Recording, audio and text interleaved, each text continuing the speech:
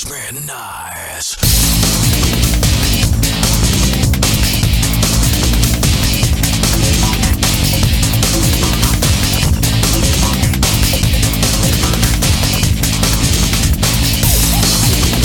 Vale, muy buenas a todos.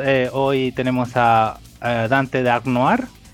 ¿Vale? Bienvenido. Hola. Espero que disfrutes la entrevista y te guste, ¿vale? Y que te lo pases bien, que es Muchas lo gracias. primordial, y que sirva también tu testimonio, ¿no? Al resto y que te lo pases bien. Vale, a él ya le he pasado las preguntas, entonces sabe un poco de qué va el tema, ¿no? Entonces, así que no sorprenda, ¿no? La respuesta. Ya viene estudiado de casa. Vale, y si te parece, ¿comenzamos ya? Sí, por supuesto. Vale. Vamos para adelante. Vale, ¿te consideras a ti mismo una persona friki? Sí, Sí. definitivamente. Hace muchos años eso estaba mal visto, pero hoy en día como que está más de moda y ya que me acusaban de ello en el colegio cuando era pequeño, pues ya me quedo con la etiqueta, ¿no? A fin de cuentas, vamos a hacer la nuestra. Vale, entonces ya se ha perdido, no se ha diluido ahí con el resto. Vale, ¿de dónde viene la influencia? ¿De dónde viene tu amor por todo este montón de la cultura, ¿no? De videojuegos, de personajes. Pues principalmente, a ver, tiene como dos orígenes. Yo soy muy dado al tema de cosplay en videojuegos y tal, y es lo que me llamó la atención originalmente de este mundillo. Pero también es verdad que de pequeño era súper fan de Art Attack y cuando vi que tenía una vertiente relacionada con el cosplay dije, vale, esto definitivamente es lo mío. Entonces Sí, viene de ahí. Sí, ¿no? Eso de poder coger lo que aprendes en la tele y luego poder montarlo y dices, mira, pues... Sí, efectivamente. Vale, como lo has mencionado antes, pues se responde sola, ¿no? Viene desde pequeño, viene toda esta influencia. Sí, Vale, yo empecé con creo que 16. Ah, pues mira. Pero claro, tengo 26, entonces parece que empecé con más pequeñito, pero no, empecé en 2009. Vale, ¿y te han hecho alguna entrevista respecto a este tema antes con teoría? Sí, hubo una vez en la que a mi amigo Oni y a mí nos entrevistaron, creo que El País fue, y otra vez un programa de radio. Vale. ¿Y cómo crees que se vive? O sea, ¿cómo piensas tú que se vive esto cada vez que hay un evento en alguna de tu ciudad? ¿Cómo sientes tú que se vive? ¿Sientes que la ciudad le apoya o que pasa desapercibido o que... ¿Cómo lo notas? Bueno, a ver, yo vivo en Toledo, entonces como en Toledo no hay eventos, vamos a pasarlo a Madrid, que son los que suelo visitar. Siempre suele salir en televisión, suele tener bastante llamada por parte de la gente y de los medios. ¿Sí? Y bueno, yo personalmente creo que la opinión no suele ser negativa, sino más bien tirando a positivas. Televisión, siempre suelen recalcar el número de gente que viene, cosas de ese tipo, entonces creo que mayormente sí, es algo positivo. No dejamos de ser un poco un grupo minoritario en comparación con otras cosas, como conciertos, cualquier otra cosa de ese estilo, pero bueno, parece que la gente tiene interés en el tema poco a poco y ya no es una cosa tan tabú como podía haber sido hace 10 años o más. Entonces, es algo positivo. Bueno, entonces hemos mejorado en ese sentido, ¿no? Quiero pensar que sí. Vale. Y vamos a remontar un poco a hacer memoria, ¿vale? ¿Cuál fue el primer evento que fuiste de esto? Mi primer evento fue el Expo Manga de 2009. Pues sí, 2009. Y creo recordar que fui solo. Bueno, me había quedado con un amigo que me dejó tirado. Lo habitual, por desgracia. Y allí fue cuando empecé a hacer amigos con el primer cosplay más básico que pude montar, que en aquella época era cuando se entraba gratis, entrabas el domingo disfrazado, así que me hice una armadura pequeñita, en plan muy inspirada en Kingdom Hearts, muy cutre, todo se ha dicho. Y me dejaron pasar y desde entonces dije, vale, me lo paso bien aquí, me gusta este mundillo, vamos a ir para adelante. ¿Y al último al que fuiste? El último ha sido el Salón del Cómic de Zaragoza, que fue al mismo tiempo que el Heroes Comic Con, creo que se llama, sí, el del hace fin de semana. Pues ese fin de semana nosotros nos pilló en Zaragoza, que fuimos de jurado invitado, y eso fue hace muy poquito. Vale, ¿y la comparación qué harías? ¿Podrías hacer una comparación o piensas que son distintos? O... A ver, es bastante distinto, quiero decir. Del primero y el último me refiero. La primera vez que fuiste con el último que has ido. Sí, no, claro, definitivamente. Curiosamente se parecen bastante más de lo que yo esperaría si hubiese ido, por ejemplo, a uno en Madrid recientemente o cualquier cosa de ese estilo. La diferencia sería muchísimo más grande. Pero el evento de Zaragoza me recordó mucho a cuando mis tiempos mozos empezó todo aquello, porque está muy inspirado al tema del cómic. Había, comparativamente hablando, menos cosplayers y menos cosas relacionadas con ese mundillo. y me trajo recuerdos de nostalgia. Pero si lo comparamos, por ejemplo, con el anterior que estuve a eso, que fue la Japan Weekend, entonces sí, las diferencias son abismales. Antes teníamos un pabellón pequeñito en la pipa y a veces incluso el pabellón de convenciones estaba enfrente, que era mucho más pequeño. Ahora es IFEMA y ha cambiado mucho. Vale, ha cambiado por más espacio. Vale, y de todos los eventos a los que has ido, ¿cuál es el con cuál te quedarías de todos? Pues mi evento favorito, y fue más por la gente que por las circunstancias inherentes del evento, yo diría que fue la Madrid Games Week de 2016. Vale, ¿y qué podrías contar algo de por qué te ha marcado, por qué te acuerdas mucho de esta? Por supuesto, recuerdo que pedí un par de días en el trabajo para poder presentarme allí, porque venía un cosplayer al que mi mejor amigo y yo le tenemos mucho respeto, que era Leon Kiro. Y bueno, pues tuvimos la oportunidad de conocer gente nueva que fuera muy interesante y muy amable. Había gente también a la que llevábamos mucho tiempo queriendo ver, pero en plan cercanos, lo que pasa es que vivían lejos y no hubo posibilidades. Y bueno, pues la verdad es que no salió nada mal del evento que yo recuerde. Hubo un pequeño concurso de cosplay, estaban invitados cosplayers, había muchas actividades sueltas. Y no sé, yo la verdad es que mayormente me lo pasé muy bien. Es del que mejor recuerdo tengo porque... que no que es por eso, ¿no? Por la gente que asistió y a la gente a la que pude ver allí. De hecho, si no me equivoco mal, a ti te compré la entrada. No sé si la de 2015 o la de 2016. Alguna será, si eso te iba a comentar, digo, es la donde nos conocimos, ¿no? Y digo, bueno, efectivamente. Pero no me acuerdo del año para nada, pero absolutamente nada. O sea, que por eso digo, si sale el tema, pues lo menciono, pero no me voy a mojar. No me voy a mojar. Vale, y...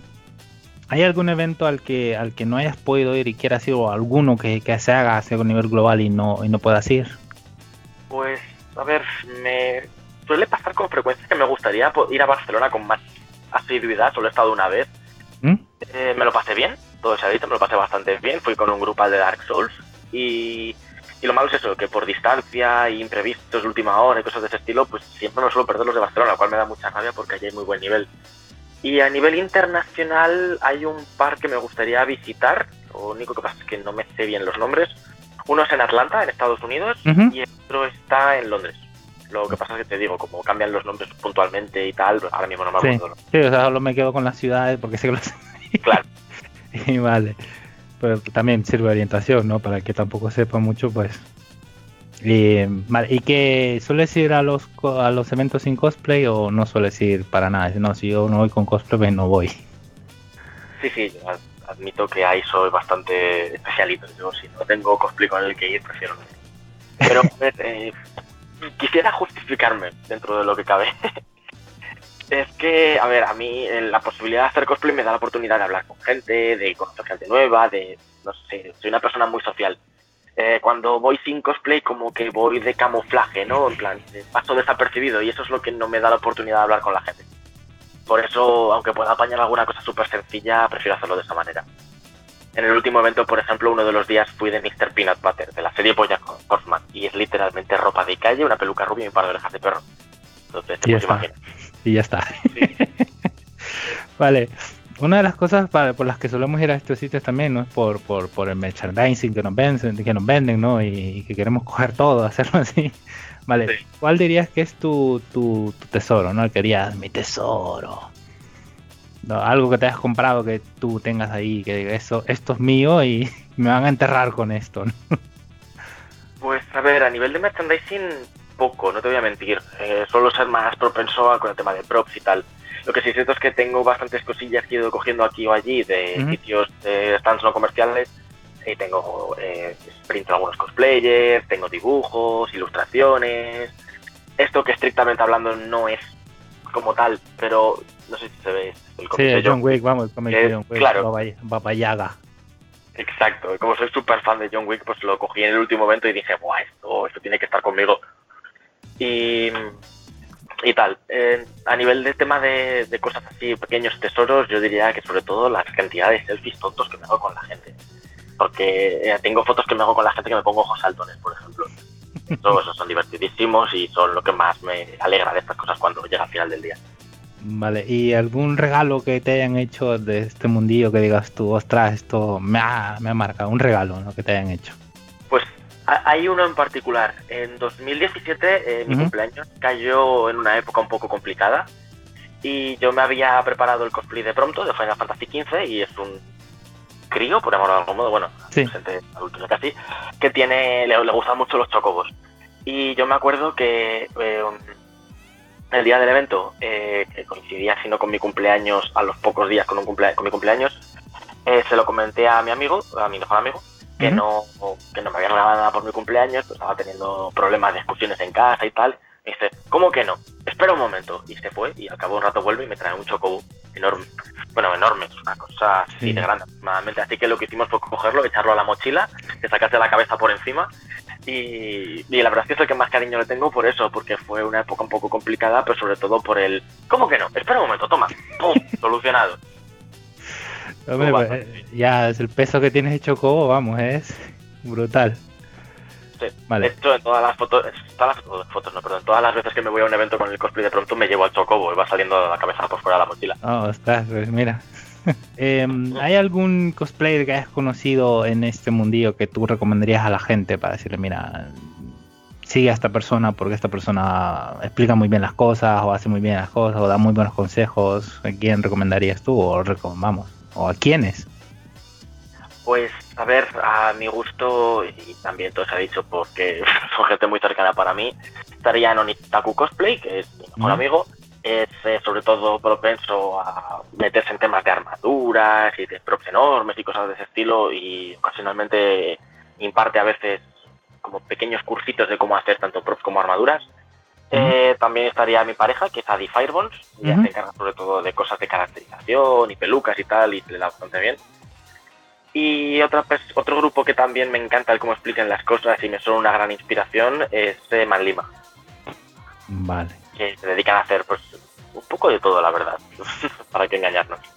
¿Cuál fue tu primer cosplay? Yo creo que lo mencionaste antes, pero ¿nos puedes repetirlo? Sí, fue en 2009 y fue una especie como de mini armadura inspirada en Kingdom Hearts, más o menos, o Final Fantasy. Mis amigos y yo bromeamos y decimos que es de Final Fantasy 32, que algún día llegará, o sea que tendremos que cambiar la broma. No, llegará, Desde luego. Pero es eso, eran un par de placas de armadura hechas con un tutorial de cómo hacer hombreras con papel de periódico, cola y agua, un visor en negro en los ojos inspirado en Riku, una espada que era literalmente la de Riku del Kingdom Hearts pero pintada de negro y gris, y que más tenía 8000 cinturones, que era la moda en aquella época. Vale. Después de eso, si no lo contamos como cosplay porque no dejaba de estar inventado, el segundo cosplay que hice y el primero oficial fue Riku del Kingdom Hearts 2. Oh, vale. Pues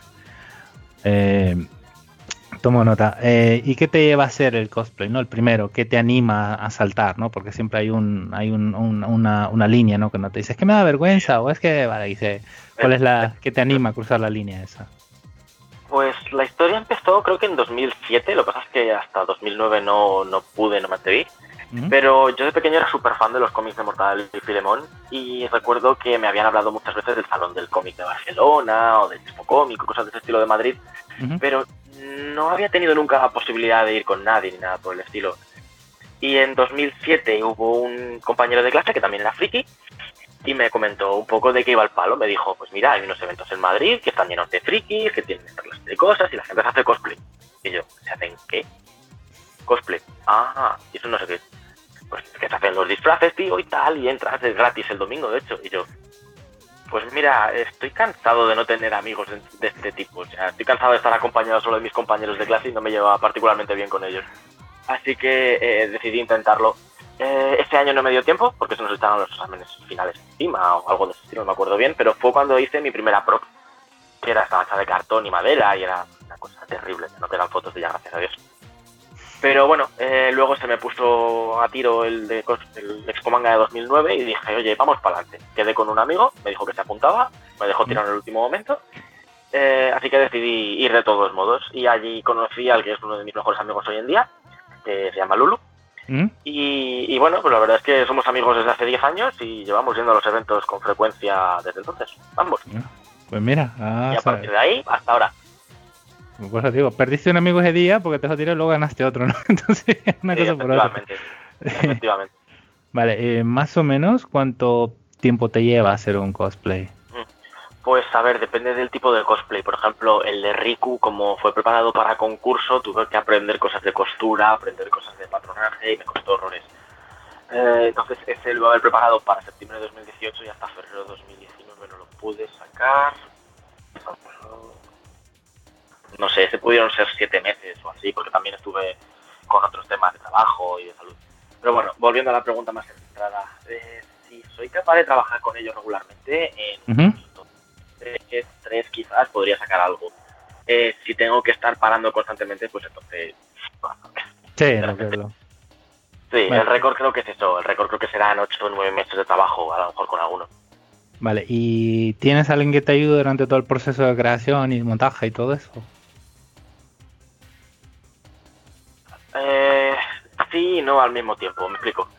Disculpame un segundo. Perdona, que hablé la gata a pedirme comida. Que, a ver, sí y no al mismo tiempo. Hay muchos cosplays con los que sí me ayuda la gente, porque un grupito pequeño de cosplay en los que hacemos piña y hacemos cosplay entre todos.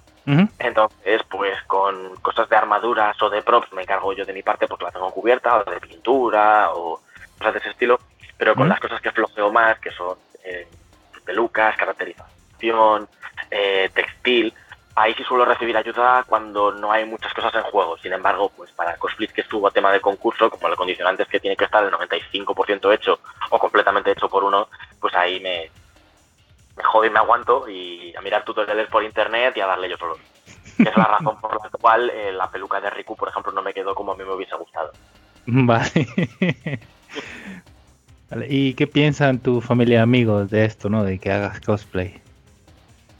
Pues mi madre está encantada porque dice, bueno, pues chico me ha salido creativo, ¿qué le vamos a hacer? Por lo menos hace cosas chulas. Le gustaría, eso sí, que no le llene el garaje de props, lo cual es un poco complicado, porque es que en mi casa no cabe. Y mi padre, como que pasa, creo que no le termina de convencer demasiado la idea. Pero bueno, pues, él tenía su vida, yo tengo la mía. Él tomó su decisión respecto a sus hobbies cuando tenía mi edad y yo tomaré la mía, digo yo. Sí, ¿no? ¿Y has intentado a alguien? Sí, dime.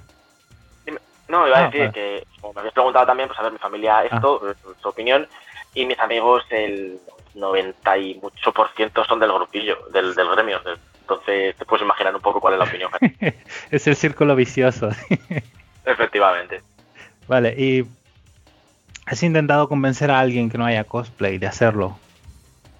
Sí, en bastantes ocasiones intento animar a la gente cuando, sobre todo, a ver, no en plan, tienes que hacer cosplay, ven conmigo. No. Pero cuando me dicen cosas en plan de, ay, qué chulo, sí, pues, me gustaría hacer algo de este estilo, pero es que no me atrevo, tal. Entonces, sí, vente, es divertido, es entretenido, se aprenden habilidades nuevas.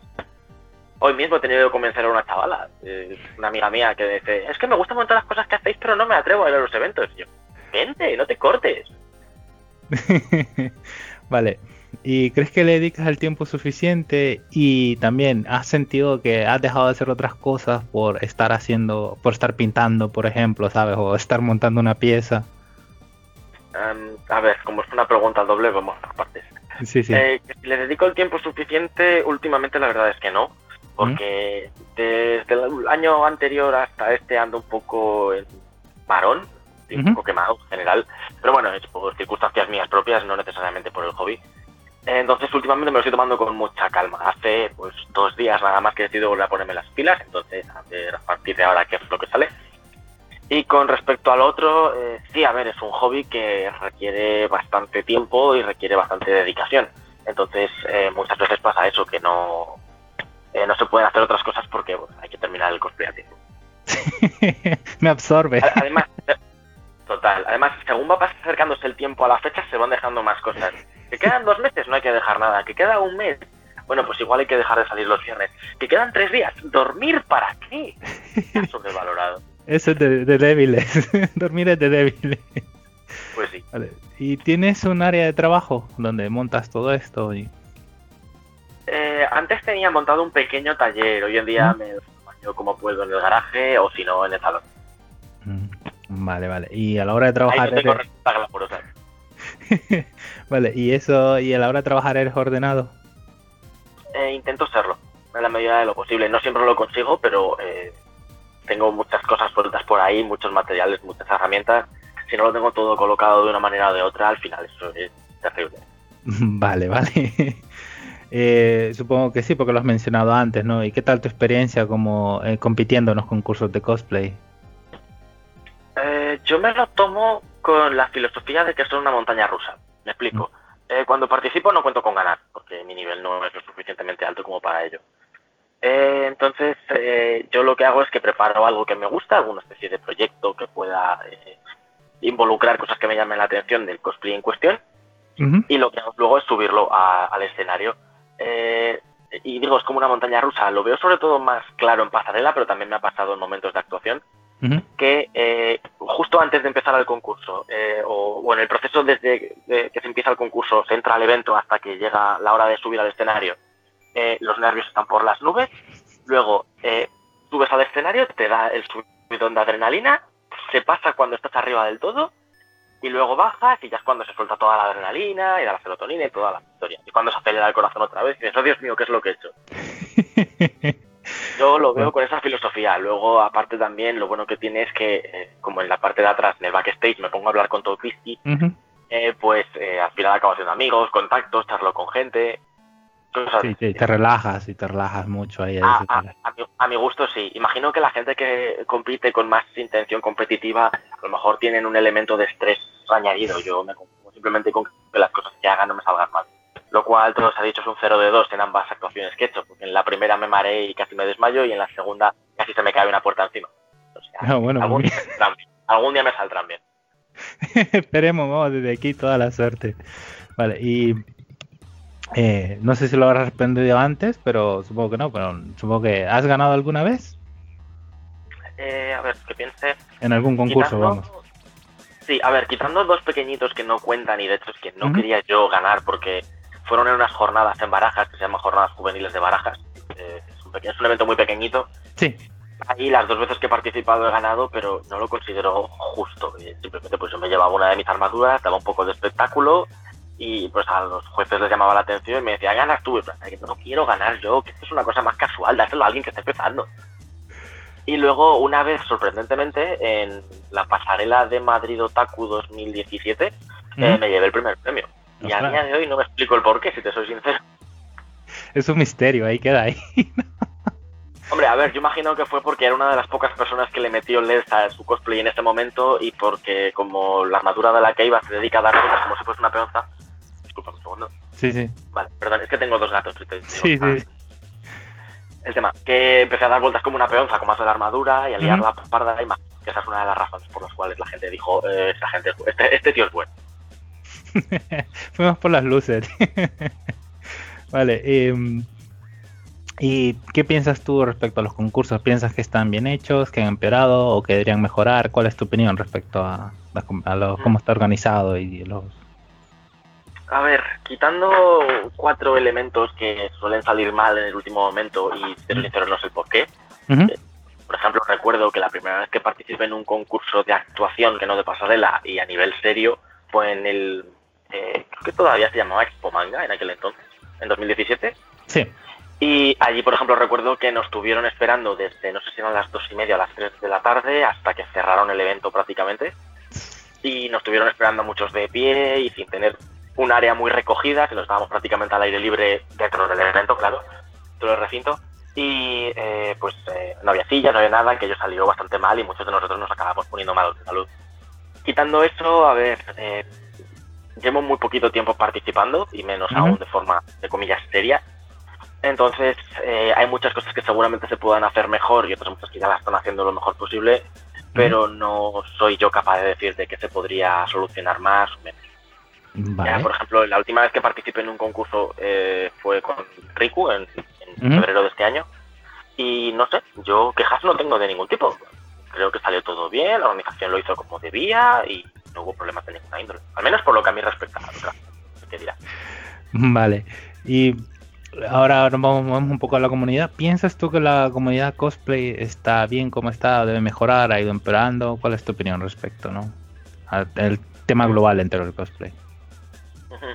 Pues a ver, cuando yo empecé en el mundillo era bastante tímido, entonces no me relacionaba tanto como por ejemplo hoy en día. Por aquel entonces me dio la impresión de que la gente era bastante más cerrada. Ujú. Al menos también entiendo que hay una una perspectiva que ha cambiado, entonces no es 100% objetiva.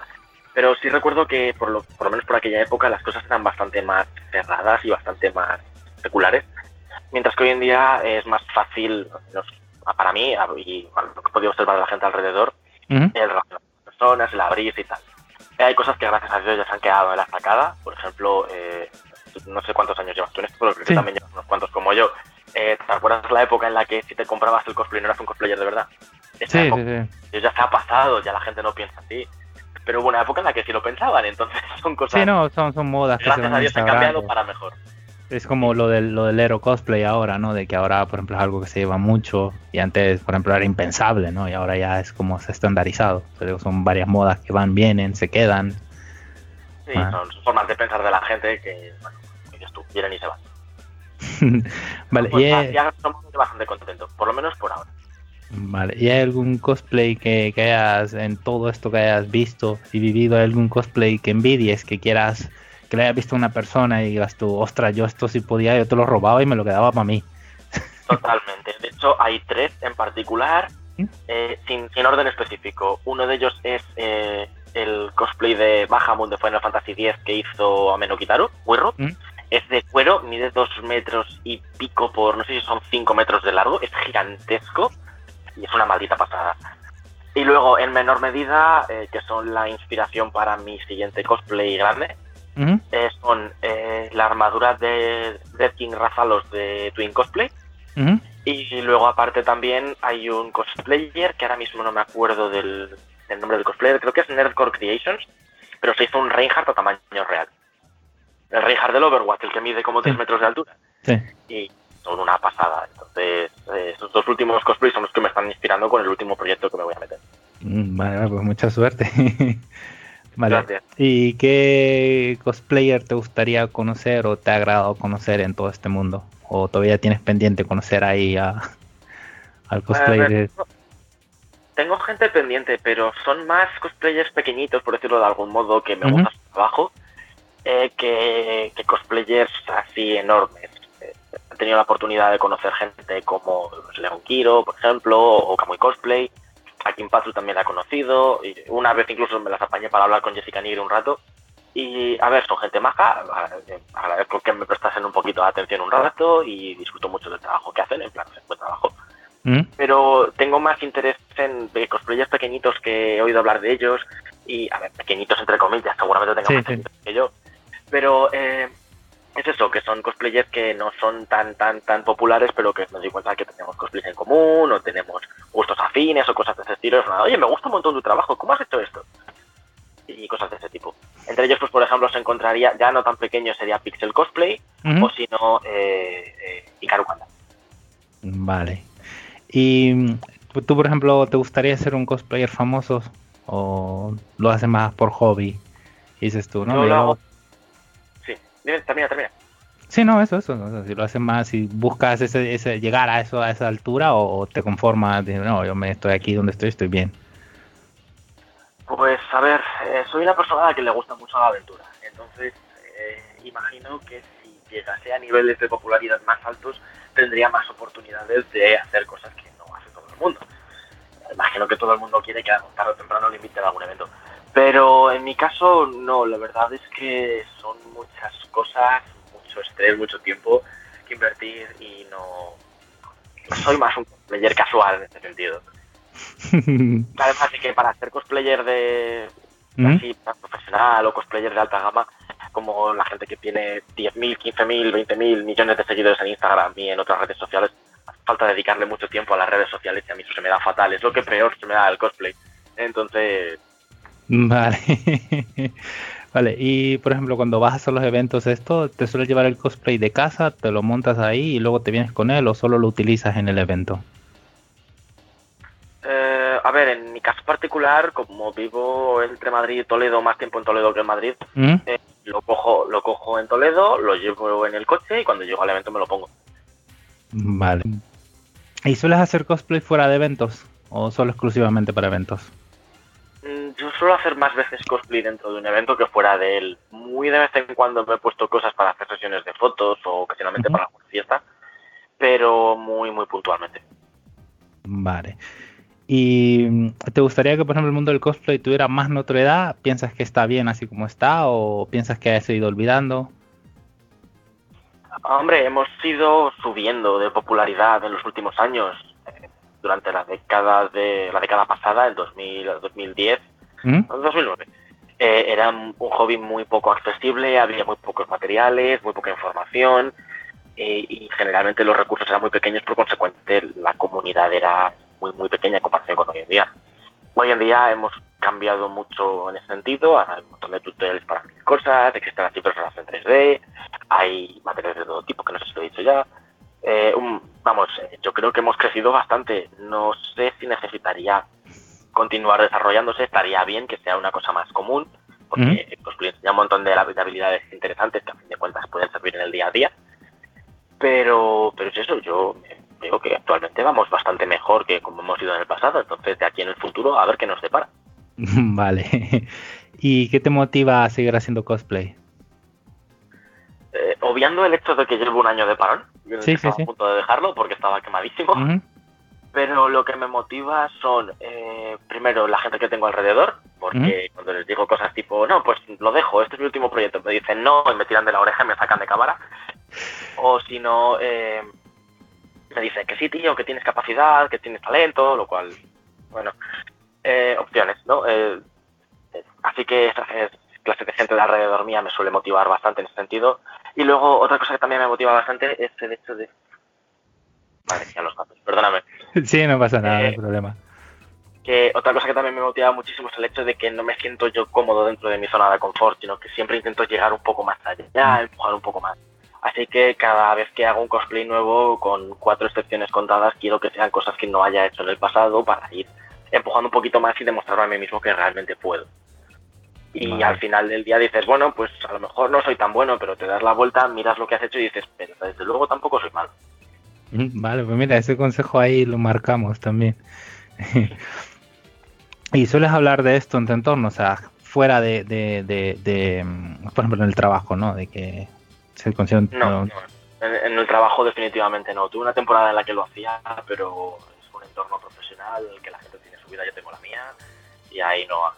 Ahí no No, sí, por toques eso me más. refiero, o sea, fuera del entorno, si lo sueles mencionar, si sale el tema, dices, mira, pues yo hago esto, ¿no? Yo hago con gente. Sí, Pero... eso sí. Hubo una vez, de hecho, en el que yo antes trabajaba en una empresa de iluminación ¿Mm? y en una de las naves de al lado había un hombre que tenía una empresa de aluminios y ¿Mm? cosas de soldadura. Y vino un día a preguntarnos si tendríamos algo con lo que hacerle un sable láser porque el niño quería hacer para carnavales Kylo Ren.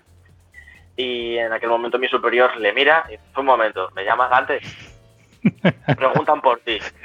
Y me soltaron 2 horas antes del trabajo para poder irme al otro sitio y, bueno, pues apañar un sable láser en 2 horas. Y el crío estaba súper feliz. Entonces sí es cierto que muy puntualmente ha salido el tema y me dicen, tú, venga, que puedes. Pero Mira, si pues, no, intento que sea lo menos posible porque no es un entorno muy amistoso con esta clase de cosas. vale, vale. Por lo Pues, menos el mío, otras personas no te lo sí, sé. no, sí lo entiendo. No, pero está muy, me gusta mucho la anécdota, está muy curiosa, ¿eh? Está muy buena. Vale. ¿Y cuál es el mejor cosplay que has visto hasta ahora? Que hayas dicho, ¡buah! Este es el cosplay que digas tú, me ha encantado, o sea, porque a la persona le queda bien, o porque ha logrado hacerlo bien, o cosplay que digas tú, ¡buah! Me ha maravillado. Esa pregunta es muy difícil, ¿eh? Sí, sí. Yo imagino que serían cosas, pues como el que mencionaba antes de Wirru, que es un dragón gigantesco. O sea, yo pienso, madre mía, ¿cómo transportas eso? Y si no ese, pues también otros, pero estamos hablando de caracterizaciones en las que ya directamente no se ve ni a la persona, sino que es Sí. como un mecha gigantesco con alguien pequeñito controlándolo por dentro. Hubo una vez uno en Madrid, perdón, en Estados Unidos, no me acuerdo de cómo se llamaba el cosplayer, pero se hizo un dragón de Magic the Gathering, medía, creo que eran 4 metros de altura y no sé cuánto medía de longitud porque la cámara no salía a eso. Esa clase de cosas a mí me son muy impresionantes. Vale. Y ahora vamos con el tema de las fotos. ¿A ti te gusta que te pidan fotos? La verdad es que sí, porque si alguien me pide fotos significa que mi trabajo le ha impresionado lo suficiente como para atreverse a preguntarlo. Mm, vale, vale. Y a Además, la hora... Ajá, dime. te iba a decir, además vamos a ser honestos, también se agradece un poquito, ¿no? En plan de, ¿te puedo hacer una foto? por supuesto. Vale, y a la hora tú de pedir fotos, ¿te emocionas o eres más de lo de... Porque si hay un cosplay que te gusta mucho, ay, ¿puedo hacer una foto contigo, por favor? O si no eres, oh, perdona, ¿puedo hacer una foto? ¿Cómo eres tú a la hora de pedir fotos? Lo segundo, definitivamente lo segundo. Suelo acercarme a la persona, me espera que termine de hacerle fotos porque en los eventos ya sabemos que ¿te haces una foto conmigo? Sí, aparecen 8.000 personas que hacen más fotos. A ver, pedid la foto vosotros también, ¿no? Pero bueno, no sé. Pero sí, me suelo esperar a que la persona termine y es una de, hola, oye, me encanta tu cosplay, has hecho un gran trabajo, ¿te puedo pedir una foto? ¿Te harías un selfie conmigo? Te suelen decir, sí, no hay problema. Vale, y a la hora de esto de las fotos, por ejemplo, el tema de las poses, ¿tú las sueles practicar o te van saliendo natural? A mí me salen naturales, pero porque soy bastante dramático con esta clase de cosas, entonces me es muy fácil copiar una pose o que se me ocurra una así en un momento rápido. Normalmente no las practico, te digo, me salen solas. Ha habido veces en las que para una cosa puntual me de, a ver, esto tengo que comprobarlo porque si no, no coincide demasiado bien. Eso sí. Vale. Donde más se ve, por ejemplo, eso es cuando me pongo el cosplay de Prompto, el mismo del Chocobo de antes. Como el personaje hace que le gusta la fotografía, pues yo me hago muchos selfies con la gente. Y en alguna ocasión me he subido a un escenario, he hecho el paripé con la pistola que lleva o lo que fuese, y cuando parece que me voy a bajar, saco el teléfono y me hago una foto con el público. Eso sí lo he practicado un par de veces porque la primera vez que lo hice, al hacerme la foto salió borrosa. Entonces no tengo esa foto porque es básicamente un fogonazo así blanco y me dio mucha pena. Así que es una de, a ver, vamos a calcular el ángulo un poquito. Aquí, quédate con la copla. Vale. ¿Y hay algún personaje o algún cosplay con el que a ti te gusta hacerte fotos? Por ejemplo, algún personaje que tengas que diga, mira, es que a mí cada vez que alguien va de este personaje y me hago una foto con él. ¿Hay alguno que tengas así? No particularmente. Como mucho cuando veo gente con armadura de Dark Souls o Bloodborne, pues como me son muy cercanas, porque es la cosa más impresionante que he hecho en mi vida, pues sí me acerco un poco a cotillear y a pedirles fotos, pero en ese sentido soy bastante más tranquilito. Vale. ¿Y con qué cosplay dirías tú que hayas sentido tú que te han reconocido mucho, que te han pedido muchas fotos, que con el que hayas, entre comillas, triunfado, ¿no? Estaría entre dos. Uno de ellos es quizás por el que más me conoce la gente, que es el de Katarina del League of Legends, que estuve pululando pues 4 o 5 eventos con él, ciclándolo entre el normal en la versión blanca.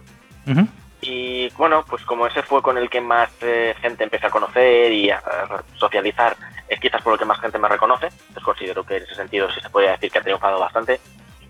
Y otra opción sería, si no, la armadura del alma de cenizas, que fue el primer proyecto que decidí tomarme en serio para participar en un concurso y quizás el que más vueltas ha dado por internet. Vale. ¿Y tienes alguna foto favorita tuya que hayas dicho, mira, en esta foto me han marcado así como he querido, el ángulo es perfecto, o sea, es que me veo, vamos, molo? Vale. Sí, hay una que es me la hizo Rebeca Zaray, que es una fotógrafa muy conocida. Y esta foto fue una cosa curiosa porque me mandó el mensaje por Instagram un día, pero era la 1:05 de la mañana y yo estaba cansadísimo. Yo me iba a dormir temprano normalmente. Y cuando me mandó el mensaje, yo no sabía quién era en ese momento. Me pregunta a mi novia, ¿quién te manda mensajes a estas horas? Y yo, toma, échale un ojo, no sé quién es. Lo ve, se queda flipando. Me dice, tío, que es una fotógrafa súper conocida y es muy, muy buena. Y yo, eso está bien, buenas noches. Y me fui a dormir, literal. Y el tema está en que al día siguiente la contesté, me comentó que si me podía hacer una sesión de fotos, una serie de cosas, tal, y me acabo haciendo una foto que luego te la mando para que la puedas poner si quieres. Sí, la ponemos. Que tengo puesta de avatar en todas partes y es una maldita pasada. Mi único lamento quizás el hecho de que no me dio tiempo a enseñársela a mi abuela antes de que muriese. Ay, qué pena. Esto es lo único, ¿no? Que la cosa más increíble que he hecho en este mundillo, mi abuela se fue antes de poder verla. Oh, qué pena. Pues seguramente la verá de alguna otra manera, ¿no? Esperemos. Vale, y alguna, como te digo, alguna frase, ¿no? Algo que te haya marcado mucho, que te hayan dicho, mira, o quien te lo haya dicho, ¿no? De que diga, mira, tu cosplay me ha encantado por esto y esto, o... Sí, serían dos, pero los que estéis viendo este vídeo, guardadme el secreto, ¿vale? La primera, que no es secreta, me ha pasado 2 veces. ¿Sí? Y es con el cosplay de Link, de Legend of Zelda, que ha venido niños pequeños no, miento, corrijo. Me pasó una vez con Link de Legend of Zelda y otro con Bowsette, que me viene un niño pequeño y con el de Link me confundieron con Peter Pan y la madre me dijo, perdona, ¿se puede hacer una foto contigo? Y yo, de mil amores, le dice al niño, perdón, corrijo, ponte con Peter Pan. Y yo pensando, no soy Peter Pan, pero vi al niño pequeño que tenía como 5 años o 4 y dije, bueno, por él sí puedo ser Peter Pan, ¿qué más da? Y el crío estará súper feliz porque pudo conocer a su héroe. Y a Peter Pan. Sí, y con Bowser te pasó 3/4 de lo mismo, o sea, yo soy un tío que estaba haciendo en su momento cosplay de mujer y no estaba modulando la voz, sonaba como estoy sonando ahora mismo. Pero alguien me vio con el cancán gigantesco y con la corona y dijo, ¡una princesa! Y vino una niña pequeñita también a pedirme una foto, entonces me tapé un poco la cara para que no se viese que soy un maromo y me hice una foto con la cría y la cría feliz de la vida porque me he podido hacer una foto con una princesa. Y luego, la otra vez que me ha pasado una cosa así que me ha tocado mucho fue en el evento que decía antes, en el Madrid Games Week de 2016. ¿Sí? Yo participé en la pasarela y como en este momento estaba echándole una mano a León Quiro y a su asistente porque les habían sacado del stand para llevarlos corriendo al concurso, dije, bueno, hago yo de traductor, a fin de cuentas lo hago en la vida real, no me cuesta hacerlo un día más. Me puse a ayudarle con el tema del concurso y tal, me subí el último, que casi me descalifican porque me decían, es que no estabas en la cola, y yo no, estaba ahí trabajando. Me subo al escenario y bueno, pues hice un poquillo el paripé, pero sin demasiada importancia. Después van a la sala de liberación, por decirlo de algún modo, que era una zona que tenían los invitados, y a mí me dejaron entrar, así que yo entré, porque no quiere la cosa. Le preguntaron a León qué cosplays pensaba que merecían premio y tal. El resto de jurado dio su opinión y a mí me dio igual, yo no contaba con ganar nada por el estilo. Y estaba yo al lado de León, estaba hablando el cosplayer internacional y dice, no, pues yo votaría por no sé quién, por no sé quién, por no sé quién, y de repente me hace así con la mano y me dice, lárgate. Y yo, vale, ya me voy. Y según me voy, dice, ¿y este tío? Y yo, joder, le ha gustado mi trabajo, qué ilusión. Pero no le di más importancia. Y cuando salimos de la sala, porque ya habían supuestamente terminado de liberar y me querían en el sitio, al cabo de un rato estoy dando vueltas por el evento y me dicen, Dante, y yo, basta. Me dice, ve al escenario. Y yo, vale, ¿qué ha pasado? Llego al escenario y me dan una bolsa, me dice, enhorabuena. ¿Qué? Sí, tío, te has llevado un premio. Pero, o sea, por mí no había votado ni Dios. Y luego cuando la cojo, gracias, no se me ve la cara porque llevaba el casco puesto. Cuando me bajo del escenario, me viene León, me dice, ¿qué tal ha ido? Y le digo, oye, me acaba de hacer así las neuronas. Nadie había votado por mí excepto tú. ¿Esto es culpa tuya? Me dice, sí, tío, enhorabuena, te lo mereces. Y me echa a llorar. Así de simple, lo admito, me echa a llorar. Verdad que emociona, Si es que... Vale, cuando planeas los cosplays, tienes una lista y dices, vale, voy haciendo esto, o van surgiendo. ¿Te refieres al cosplay o una vez empiezo con el cosplay los elementos que lo componen? Los personajes, cuando dices, vale, Vale, ahí admito que soy un desastre, porque yo digo, venga, voy a hacer una lista. Me gustaría hacer cosplay de este personaje, de este personaje. Y los tengo en la lista y ahí sigue. Y ahí se van a quedar, porque de repente me da la vena y digo, me voy a poner con esta cosa, o me voy a poner con esta otra, o oye, he visto esta serie, flipo, me pongo con ello ahora mismo. Y pasa. Vale, claro, creo que todos pecamos con eso. Y cuando empiezas con un cosplay, o sea, cuando empiezas a hacer un cosplay, ¿empiezas con mucha emoción o empiezas con muy escepticismo? En plan de, vale, voy a empezar a hacerlo y en función de cómo vaya, pues... Generalmente suele ser primero la emoción y casi inmediatamente después el escepticismo. Porque recuerdo casos en los que me he venido arriba y he dicho, voy a hacer no sé qué y no sé cuántos y va a ser una maldita pasada. Y luego llego, lo veo. Madre mía, la que se lía. Monté una vez para para un personaje de una serie que se llama Ruby. El personaje lleva un bastón de estos de lucha para Kung Fu, que se compone de 2 nunchakus distintos, que a su vez cada nunchaku está compuesto de 2 escopetas. Entonces son 4, 6, 7 armas al mismo tiempo. ¡Ostras! Pues me vine arriba, se me ocurrió un sistema para hacerlo completamente funcional, con nerf, con imanes, con un poco de todo. No llegó a ver la luz del día. O sea, tengo ese cosplay hecho, pero está sin el arma porque es que lo estaba intentando terminar y se estaba desintegrando en el proceso. Así que dije, ya está. Dejémoslo. Paramos. Sí, entonces, desde entonces, antes me lanzaba mucho más. Desde entonces tengo que hacer esta serie de cosas. Vamos con calma que ya me ha pasado factura en el pasado. Vale. ¿Y hay algo que has tenido que aprender para continuar en el juego que has tenido que aprender? Hombre, a ver, a nivel de habilidades, prácticamente casi todo. Aprendí cómo funcionaba la goma eva, cómo trabajar con pintura, con luego luces, luego caracterización un poquito, tema de tejido, de costura, pues también, que no se me da bien y de hecho es de las cosas que menos me gustan hacer, pero bueno, por lo menos ya puedo defenderme un poco y cosas de ese estilo. Entonces sí, son muchas habilidades que se han ido desarrollando poco a poco. Vale. ¿Y algo que ya sabías? Uy. Aprovecho para enseñaros al cabrón que está haciendo ruido constantemente. ¡Hala, corre vos! Vale. ¿Y hay algo que ya sabías antes de entrar en este mundo y que te haya servido? ¿El papel de cola y agua cuenta? Sí, sí, también. Para reforzar en muchos casos cuenta, Sí. Pues a ver, de pequeño yo era muy propenso a hacer manualidades, sin un contexto especial, simplemente pues Art Attack era y creo que sigue siendo mi programa favorito desde que era pequeño. Y lo que pude aprender de él es lo que me llevé al principio del mundo del cosplay. Pero llevo ya unos cuantos años y todas las cosas que he desarrollado han sido en pos de dicho hobby. Vale, vale. ¿Y qué te gustaría mejorar que hayas aprendido? Prácticamente todo. No, mi habilidad no es ser muy muy bueno en una cosa, sino ser bastante capaz en un montón de ellas. Y a cambio de eso no se me da nada especialmente bien. En plan de que no destaca una sola cosa particular, lo que mejor se me da es hacer cosas de armadura o de props gigantes, bueno, props en general. Espadas, escudos, el tema de pintura también me gusta un montón, pero siempre hay margen para mejorar. Vale. Ahora, lo que sí me gustaría aprender, de hecho me tengo que poner en breve, y mejorar mucho son, por un lado, caracterización. Quiero decir, pues he aprendido un poco a maquillarme y a hacerme ciertas cosas en la cara, pero me tengo que meter en temas de caracterización seria, me tengo que aprender a hacer barbas, por ejemplo. Y luego una cosa que me da pánico es que tengo que aprender a utilizar arduinos y cosas de robótica para preparar cosas. Vale, vale, pues sí, mira, todo un... ya serás el máster, ¿no? De conocimiento. Vale, ¿y qué consejo le darías tú a la persona, por ejemplo, que esté intentando hacer cosplay, pero que no sabe cómo continuar o que viene empezando? Que si realmente es una cosa que les gusta, no tiren la toalla, creo que es lo más importante, porque he visto mucha gente que, pues ya sea por presión social o por circunstancias familiares o simplemente porque no se veían capaces, esos últimos casos he visto muchos, gente que dice no me meto, o hago una cosa muy sencillita y ya está.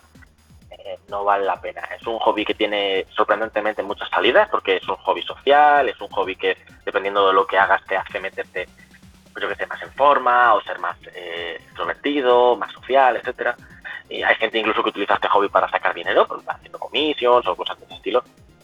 Y a ver, es una cosa que tiene muchas recompensas a mi gusto. Es un hobby que se disfruta mucho, a mí me ha cambiado la vida prácticamente en todos los aspectos. Y es eso, que mucha gente no solo piensa, no se atreve a lanzarse intentando, solo hay una vida, vale la pena divertirse. Vale, ¿y qué consejo le darías tú a los cosplayers que ya tienen kilometraje? Le puedo dar lecciones a alguien que sepa más que yo, tío. Vale. Como muy mucho, una cosa que he visto hace no demasiado tiempo y no me gustó mucho, pero he visto gente que han participado pues como jurada cosplay o simplemente con mucho más nivel que alguien que entre comillas está empezando recientemente. Vale. Lo que sí pude observar es que hay gente a la que se le olvida que los que participan a veces son novatos o son gente que está empezando a meterse en temas de concursos y tal. Y cuando está empezando el nivel de estrés es bastante más alto de lo que pueda ser para cualquier otra persona que ya tenga tablas en esto. Entonces, no le puedo dar lecciones a nadie de ningún tipo más que decir, oye, acordaos que todos hemos empezado en algún lado. Sí, ¿no? Esa es la línea de principio de todo. Claro, creo que sería lo único. Vale. ¿Qué material recomendarías a la gente que dices tú, mira, con este material se puede hacer muchas cosas o es perfecto para esto? A mi gusto, la goma eva y el PVC son mágicos, sirven para casi todo. He utilizado goma eva y PVC para hacer armamento, para hacer props, para hacer accesorios. La he visto utilizar para pelucas, incluso en alguna ocasión para hacer prótesis. Vale, no eran las mejores prótesis del mundo. Hacían el efecto, entonces vale la pena. Santa goma eva. Sí, y otro material que la gente, yo no sé si es que no está de moda o simplemente que como es muy complicado trabajar en algunas ocasiones la gente pasa, pero son las planchas de poliuretano o poliestireno extruido, según la marca, que es el aislante de paredes de toda la vida. Pues eso, para el que tenga paciencia y sobre todo no cometa los errores que cometo yo, porque es que acabo golpeando todo accidentalmente, pero es un material que para hacer prop sirve bastante bien. Yo lo he usado para escudos, para espadas, para un trono, para una puerta gigante. Para todo. Vale, ¿y con qué material no te gusta trabajar? ¿Qué has dicho? Aquí es donde el resto de la comunidad me va a matar. No me gusta trabajar con Warplan. Es muy caro, requiere mucho trabajo a posterior y sinceramente no termino de cogerle el truco. Hay otra persona que ha dicho que no le gusta el Warplan, o sea que o sea que no estás solo. Yo imagino que es un poco el, ¿cómo llamarlo? El Ferrari de los materiales de cosplay. Es caro, tiene mucha popularidad y mucho caché, pero no a todo el mundo le gusta. Vale. Recalco. Vale. Y a la hora de empezar a hacer un cosplay, ¿buscas referencias o consejos? Sí, generalmente cuando me meto en un proyecto, lo que hago primero es ver cómo lo han hecho otras personas. Ya no solo puedo coger ideas y referencias y ver también referencias de los personajes, todos los ángulos y cosas de ese tipo, sino también muchas veces para ver en qué han podido cometer errores o meter la pata a otras personas para no caer en la misma. Porque sí ha habido casos de algunos cosplays en los que me he puesto a trabajar y he dicho, vale, esto se podía mejorar muchísimo de otra manera.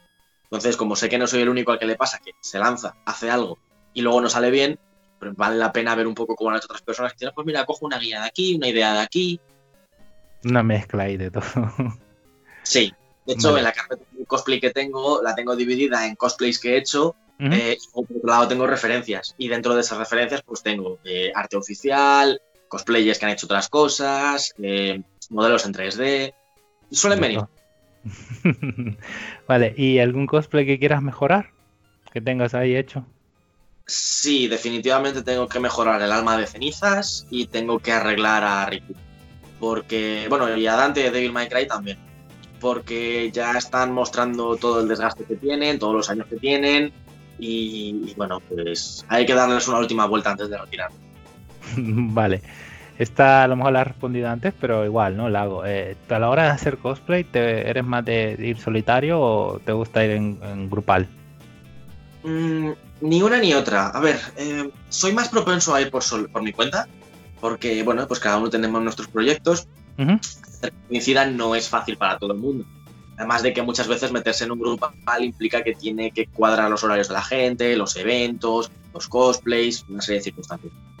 No quita el hecho de que sí he hecho bastantes grupales. He hecho, pues, los que más destacan a mi cabeza son de League of Legends, de Final Fantasy XV, de Kingdom Hearts y me estoy olvidando alguno más. Sí, de Legend of Zelda. Pero, ¿qué es eso? Yo soy más propenso a ir por mi cuenta. Cierto es que cuando vas con alguien, una persona o dos, se consideraría un grupal, pero no es a gran escala, y eso suele ser mucho más divertido. Además, cuando te piden fotos o interactúa la gente, como van en pack, se interactúa con todo el mundo. No, oye, ¿te haces una foto tú conmigo? O quiero hablar con ese. Vale. ¿Qué tipo de cosplay no harías nunca? No lo sé, no me atraen demasiado los cosplays que son visualmente sencillos. Aparte de eso, a ver, con excepciones, porque por ejemplo, ¿conoces a Samurai Jack? Sí. Pues tengo pendiente a Jack, entonces, y es un kimono blanco, entonces tampoco. Sí, un kimono blanco, el pelo recogido y la espada, ya está. Exacto, entonces ahí está. Pero sí es cierto que me gustan los desafíos, entonces me suelo meter en cosas así un poquito más complicadas. Otro condicionante que sí tengo, eso sí, es que cualquier cosplay que haga tengo que estar por lo menos moralmente de acuerdo hasta cierto punto con el personaje. Porque, por ejemplo, mi mejor amigo tiene un cosplay de Guts, de Berserk, y me dice, pero tío, tú que eres más pequeñito y eres así como más elegante y tal, vente de Griffith. Sin hacerle spoiler a nadie, Griffith no es buena persona. Yo no me veo cómodo haciendo esa clase de cosplay. Y vale, una mola un montón, pero no. Es que no me gustan sus métodos para llegar a lo alto. Entonces no. Entre otras. Entonces no estoy cómodo. Claro.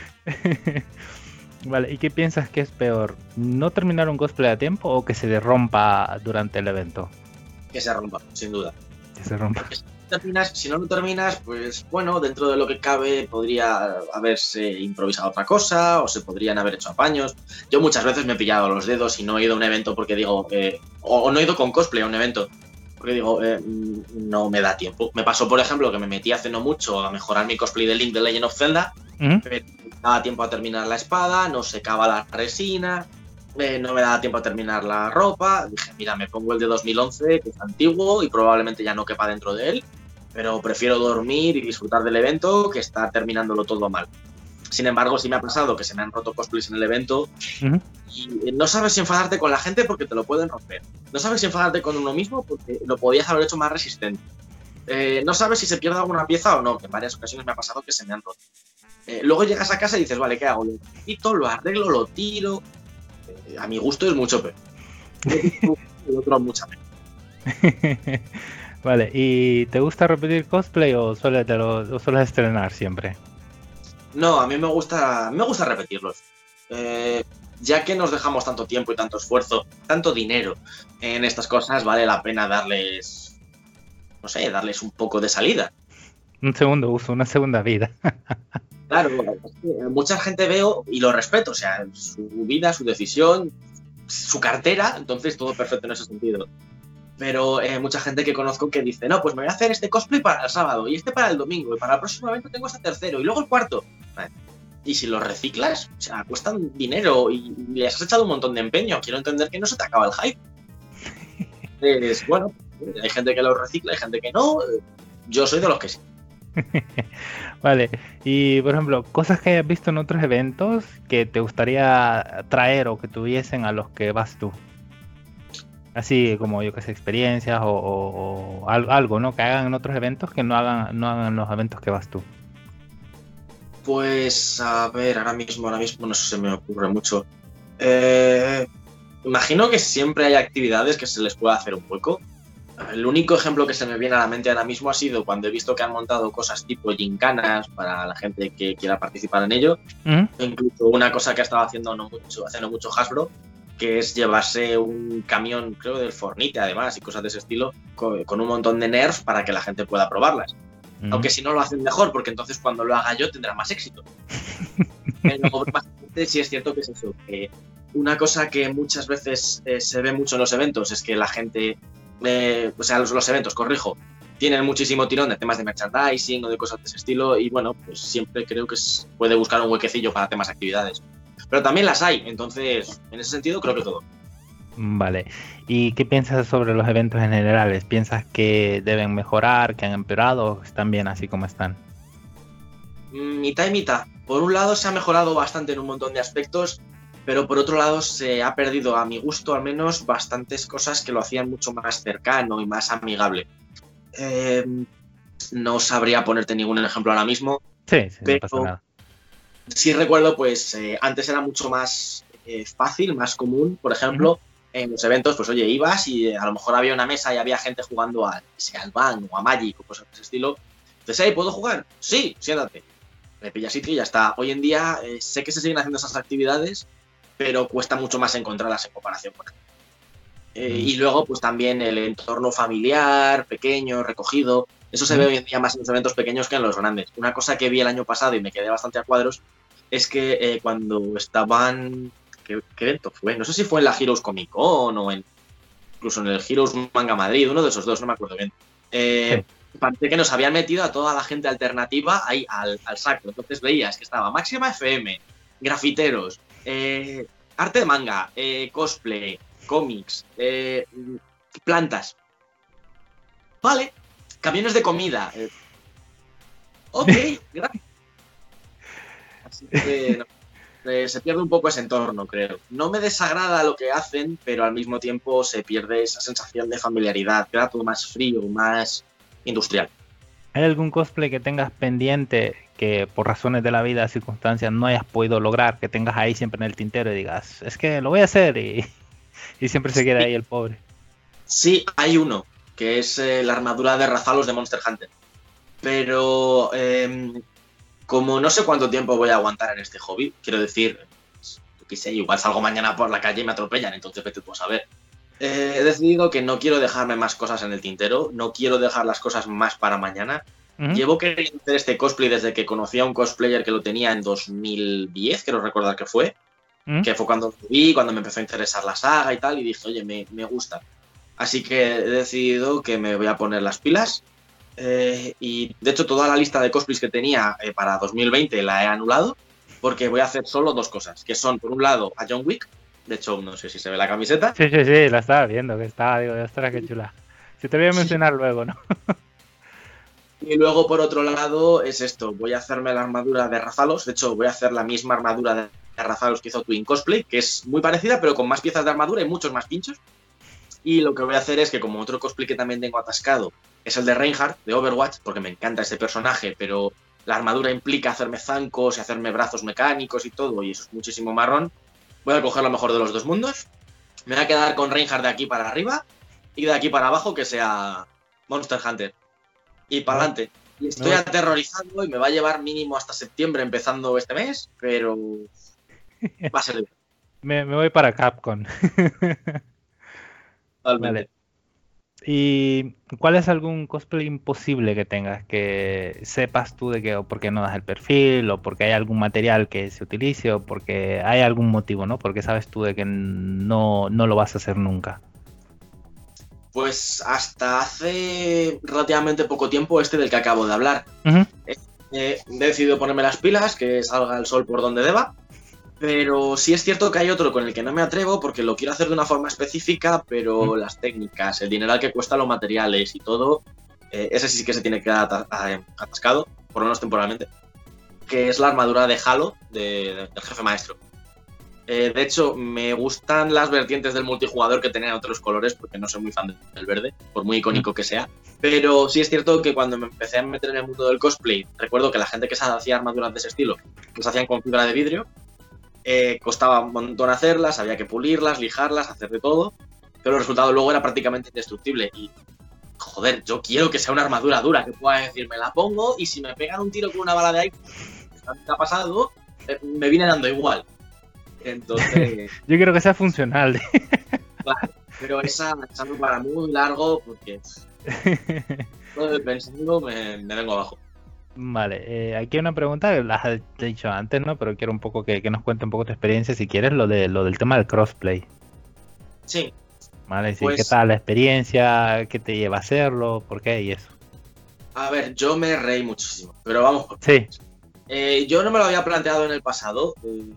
Lo más que había hecho en su momento fue en 2016 hacer el cosplay de Katarina, el normal, a nivel cronológico. Y dije, mira, yo lo admito, yo no soy muy fan de League of Legends, pero mis amigos estaban preparando cosplays y dije, oye, me gusta el diseño de Katarina, ¿por qué no me lo hago versión tío? Y es lo que hice, me monté una versión genderbend. Después de eso, por una apuesta de estas del que no hay huevos, decidimos ir de Battle Bunny Draven, mi amigo, y yo de Katarino Minino, y me di cuenta de que muchísima gente me confundía con una mujer. Claro, tengo el pelo largo y tal, y encima antes era rojo. Entonces, con un cosplay normalmente femenino me pasó que muchísimo individuo del evento me confundía. Y me reí, me lo pasé bien. Y el año pasado... No, ¿el año pasado? ¿O este año? Ha sido este año, Este me parece. Sí, ha sido este año.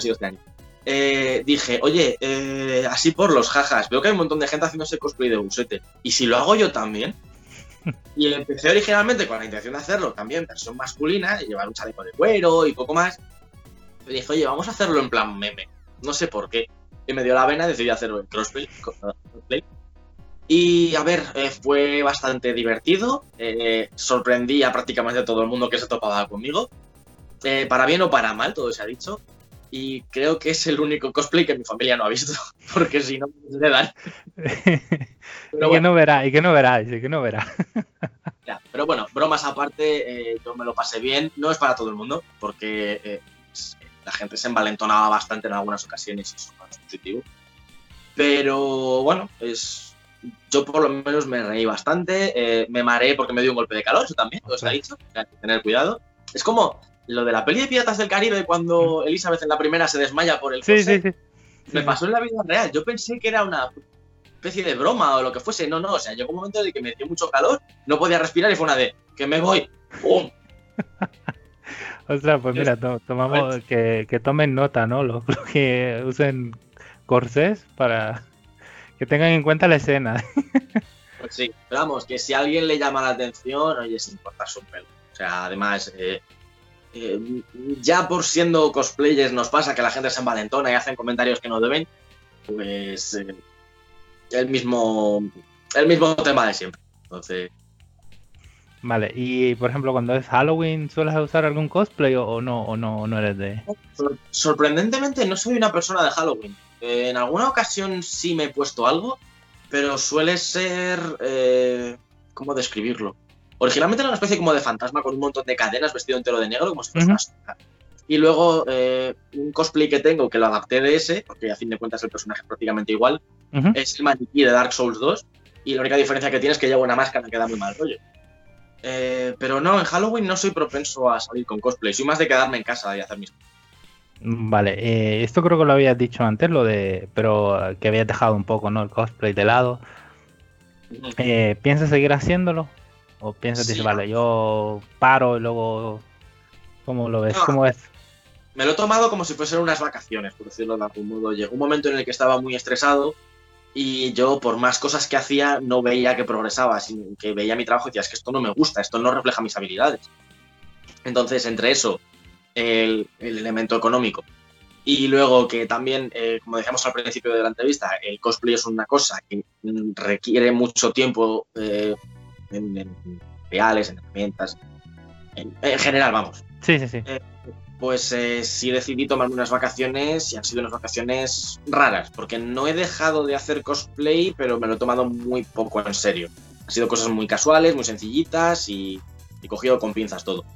Ahora mismo me vuelvo a encontrar motivado y ahora mismo no tengo ganas de tirar la toalla. Sí sé que, bueno, pues como a todo el mundo, llegará un momento en el que diga, bueno, yo ya he terminado aquí, todo esto he alcanzado lo que quería y me llaman otros campos. Pero por ahora no tengo intención de que sea ese momento. Vale, y mira, esto es un sueño, ¿no? Que tengo yo, y te lo comento un poco así súper rápido. Vale, como Star Wars tiene su día, ¿sabes? Que el día de Star Wars y todo eso, ¿no? Digo yo, hombre, pues, ¿por qué nosotros no hacemos un día del cosplay, ¿no? Imagínate a nivel global, ¿no? Y celebrarlo, ¿no? Como tal. Y digo, imagínate que en ese mismo día, digo yo, se hicieran desfiles, ¿no? De imagínate volver por la gente, ¿no? Todo un montón de gente así con cosplay y todo eso, ¿no? ¿Tú qué te parece la idea y si te gustaría participar, vamos, si llegase Sí, a... yo me apunto a un bombardeo, o sea, yo soy un showman, a mí me encanta dar espectáculo, así que por mí no hay problema. Lo único que pasa es que, bueno, pues actualmente existen días así bastante frikis, como pues, el propio día el día del orgullo friki, el que dices tú de Star Wars, incluso estaba el día de hablar como un pirata. Entonces, pues vamos a ser honestos, no tiene por qué ser una meta ahí súper lejana y súper imposible, puede ser bastante viable, ¿eh? No, yo lo digo desde mi punto de vista de que yo tengo mi capacidad de llamamiento es nula. Ya, Sí, hombre, pues. yo no puedo decir, venga, vamos a hacerlo. Pero si Sí, son ¿no? las circunstancias, yo me apunto. O sea, hay que promocionarlo desde 9gag o Reddit y ya luego que vaya escalando. ¿Y algún personaje favorito que tengas? O sea, que digas tú, mira, este personaje que me encanta a mí es este. Así, de todos los tiempos, por decirlo de alguna manera, ¿no? Sí, pues a ver, me encanta el nivel de chulería, por decirlo de algún modo, de soy el puto amo que tiene Dante de Devil May Cry, sobre todo en el 4 y en el 5. O sea, es que Dante... Dime. Sí, no, que digo, Dante es Dante, o sea, que no... Claro, o sea, va sobradísimo. Otro personaje que para mí también era súper importante cuando era pequeño y es la razón por la cual tengo el pelo largo, era Riku de Kingdom Hearts. Por eso cuando se lo cortó yo me sentí defraudadísimo. Y luego, más personajes así... John Wick. Sí, llevas tu razón, o sea, se me ha ido la pinza por completo. O sea, tengo el cómic, tengo la camiseta, le tengo en el fondo de pantalla, me dejo barba por John Wick, ya está, llevas tu razón, me he equivocado. El hombre del saco. Total. El hombre del saco, yo que me venga a buscar cuando quiera. Vale, y Hecho, tiene que... Tengo la broma, permíteme el inciso, Sí. la broma de que un día me puse una peluca negra y parecía Keanu Reeves de joven. Entonces, entre eso y que soy súper fan de Keanu Reeves, me encantan las pelis de John Wick, cada vez que sale en televisión o cosas de ese estilo, la gente de mi alrededor, mi madre, mi tía, mi familia en general, el único que no lo hace es mi padre, por razones más que obvias que se van a ver a continuación, se giran a mí, me miran y yo, ¡papá! Pero claro, eso mi padre de verdad no lo sabe. Vale, ¿y qué tipo de personajes te suelen gustar? ¿Cuáles son los que te suelen llamar la atención? Cuando era más joven eran los típicos edgys estos de no necesito amigos, yo puedo trabajar solo. Pero hoy en día no, o sea, esos ya están pasadísimos, igual que esa época de mi vida. Ahora los que me gustan son los paladinos. O sea, normalmente tienen un escudo, un arma bien grande, ¡poneos detrás de mí! Están Reinhardt, están algunos de Dragon Age, están en el Dark Souls Soler, por ejemplo, Sigmeyer. No sé, son mi rollo, tío. Vale, y tú, por ejemplo, a la hora de jugar videojuegos, ¿te gusta más jugar juegos, esto te llaman locales? O sea, que no necesitas conexión a internet, ¿o eres más de juegos o con online? Me gustan más, preferentemente los locales. Lo único que pasa es que hay un problemilla, y es que muchos juegos locales se limitan a ser o de carreras o de lucha, y ninguno de los dos son géneros que me convenzan del todo. Quitando 4 excepciones, me encanta el Smash. Pero sí es cierto que el poder sentarse en un sofá como este en el que estoy sentado ahora mismo y hacer partidas con la gente, es decir, no mires a mi mapa, jodido, y cosas así, eso es un puntazo. Hoy en día, sin embargo, el modo multijugador es mucho más común online, entonces, y para los juegos que me gustan a mí, tipo World of Warcraft, por ejemplo, online no hay más alternativa. Vale. ¿Y cuál es tu saga favorita de videojuegos? ¿Qué dirías tú? Tienes que jugar esto, o sea, no te puedes ir de este mundo sin haber jugado esto. Dark Souls, definitivamente. Sí. Vale. Vale. ¿Y tienes algún juego que tú consideres chorra que te guste jugar? ¿Sabes? Que esté entre comillas mal visto, así en general, ¿no? Y digo, no, pero a mí me gusta, ¿sabes? ¿Me das 10 segundos? Sí, lo que quieras. Tus suscriptores me van a matar. No. Así en retrospectiva creo que no hay ningún juego que se me ocurra que pueda ser, no sé, no, creo que no. El Angry Birds. Vale, tomamos nota. Vale, y ya una... Quisiera puntualizar una cosa rápidamente. Sí, dime.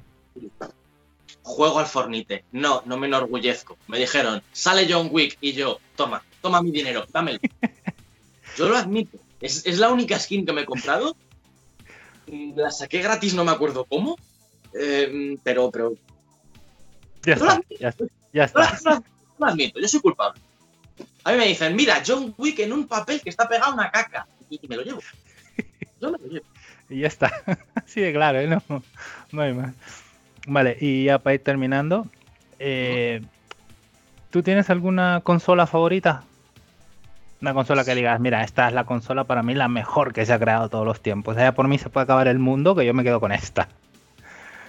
La verdad es que sí. Yo soy mucho de Nintendo.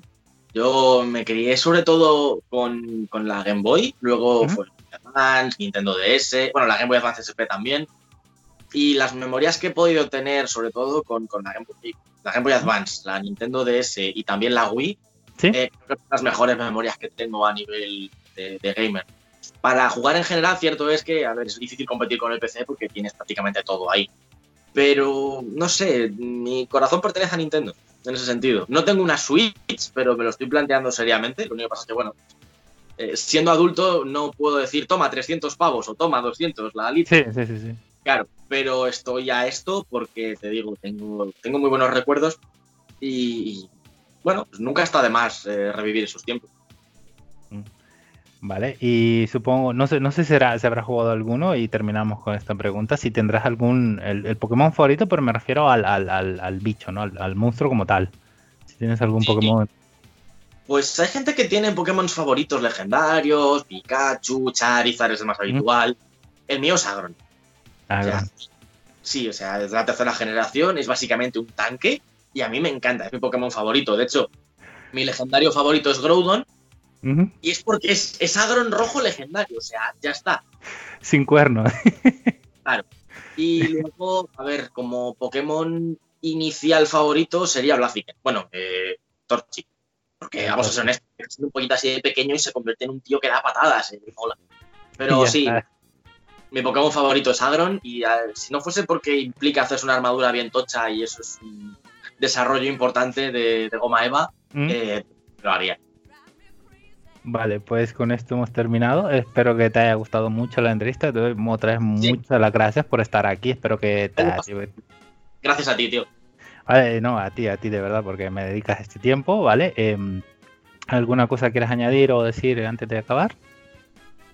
Dale like a este vídeo, suscríbete. Sí, no sé cómo va esto. Sí, no, así mismo. Y si quieres donar, pues al Patreon ahí abajo, ¿no? Y todas esas cosas. Vale, y de verdad, en serio, que muchísimas gracias por estar aquí, muchas gracias por haber respondido, por tu paciencia y todo este montón de preguntas, ¿no? Y espero que te hayas divertido y que te hayas pasado bien y que, bueno, lo recomiendes a tus amigos también si les interesa, ¿no? De mira, hay un loco que está ahí entrevistando gente. Sí, luego te paso una lista de gente que fijo que se apunta. Vale, y eso, y muchísimas gracias por estar aquí. Y vale, despedimos aquí el vídeo. Muchas gracias a todos también por verlo. Y un saludo, hasta luego.